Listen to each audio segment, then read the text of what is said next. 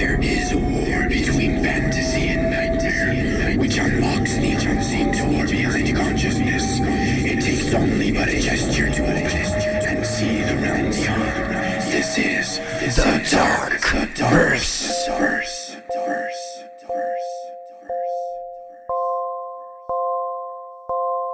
Hello, I'm Sharkchild, and this is The Dark Verse, a collection of my strange works with the sole purpose of sharing with you a unique world of horror and fantasy that will follow you to the visions of your sleep.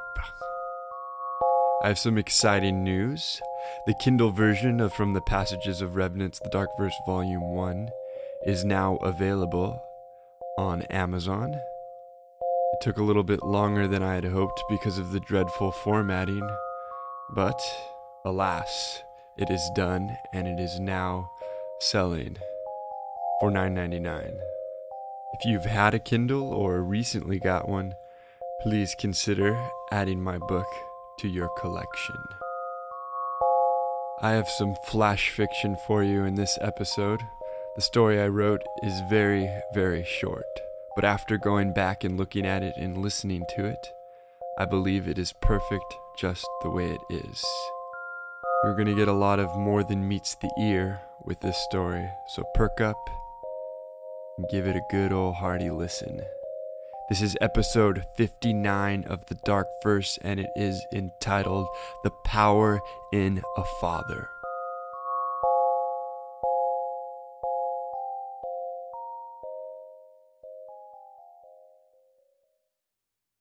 It was a fare as ripe as an appetite had ever known. Its short, curly brown hair bobbed innocently. Its blue eyes blinked unabashedly. Its smile cut space curiously.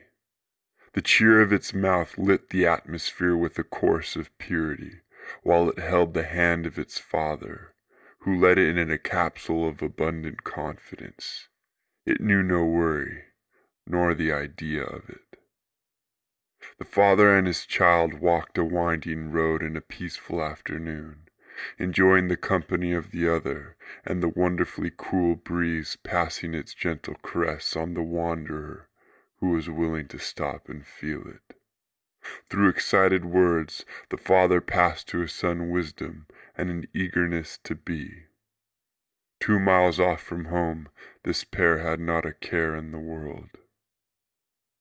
But watching and listening keenly from within the smallest shadows that laced across the terrain, the snatcher followed with nether stealth, diabolical and starved. The muscles on its limbs were paper thin, but they were quicker and nimbler than the speed of light. In its mind danced a mechanism of musical craving, hunger by sound, by pitch, by noise. And its praise laughter was the ring of sweet devouring. Daylight played on this vision in an abhorrence of clarity.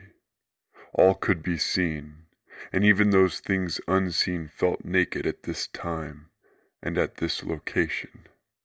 There was not a leaf or speck of dust that could not attain the attention of passing sight, and yet there the snatcher was, as imperceptible as a particle of air. After foregoing its meal for long enough, it leapt towards the child, opened its salivating jaws, and crunched down upon the victim, whisking it away in an instant unknown to the father. He saw his child vanish instantly from his hand, and he felt the patter of minuscule drops of blood upon his arm. The joyous sounds of youth were no more.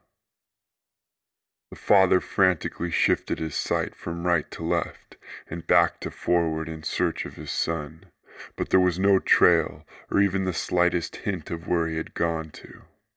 In defeat, he fell to his knees upon the empty and now desolate road, and moaned with a hideous sorrow. I had no interest in the child, but my presence was imperative. I knew of the snatchers and their ways, and just as a bee pollinates a flower, so a snatcher prepared the course of my existence.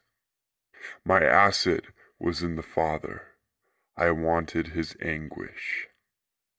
After allowing time enough for the emotions to saturate, I flung myself upon the Father like a cloak, consuming him with my ghostly essence.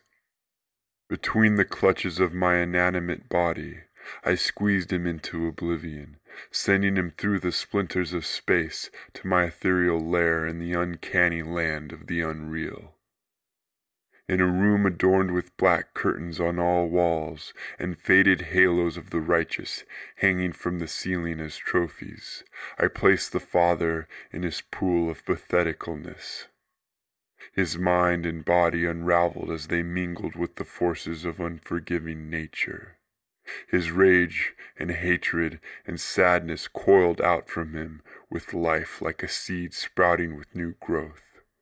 I watched him as he transformed. I watched as sustenance poured from him like candy. I began to restore my energy. I draped myself over and through the Father again and again until the pain of fullness overcame me.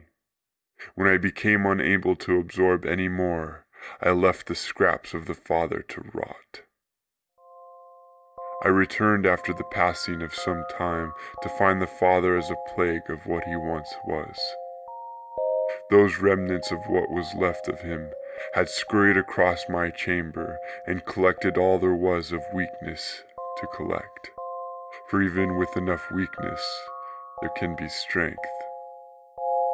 In seeing my arrival, he gathered himself together and rose to face me.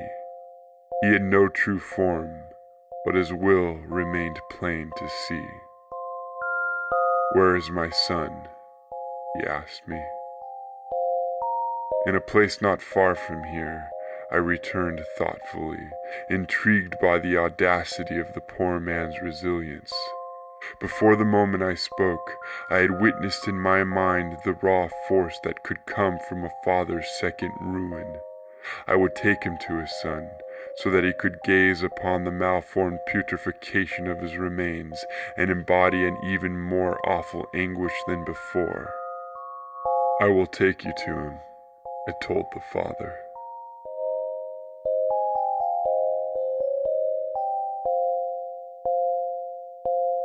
That concludes episode 59 of The Dark Verse. If you want to download all of the past episodes, you can do so at thedarkverse.com or on iTunes. Please become my fan on Facebook by going to facebook.com/sharkchild. If you want to order my book, you can do so at sharkchildsremains.com. And now, this is me, Sharkchild, wishing you a very cosmic New Year. Bring it on.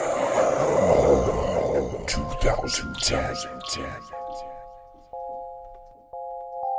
All stories on The Dark Verse are the sole property of Sharkchild and cannot be used for distribution, publication, or monetary gain without my written consent. Sleep deeply and remember to love.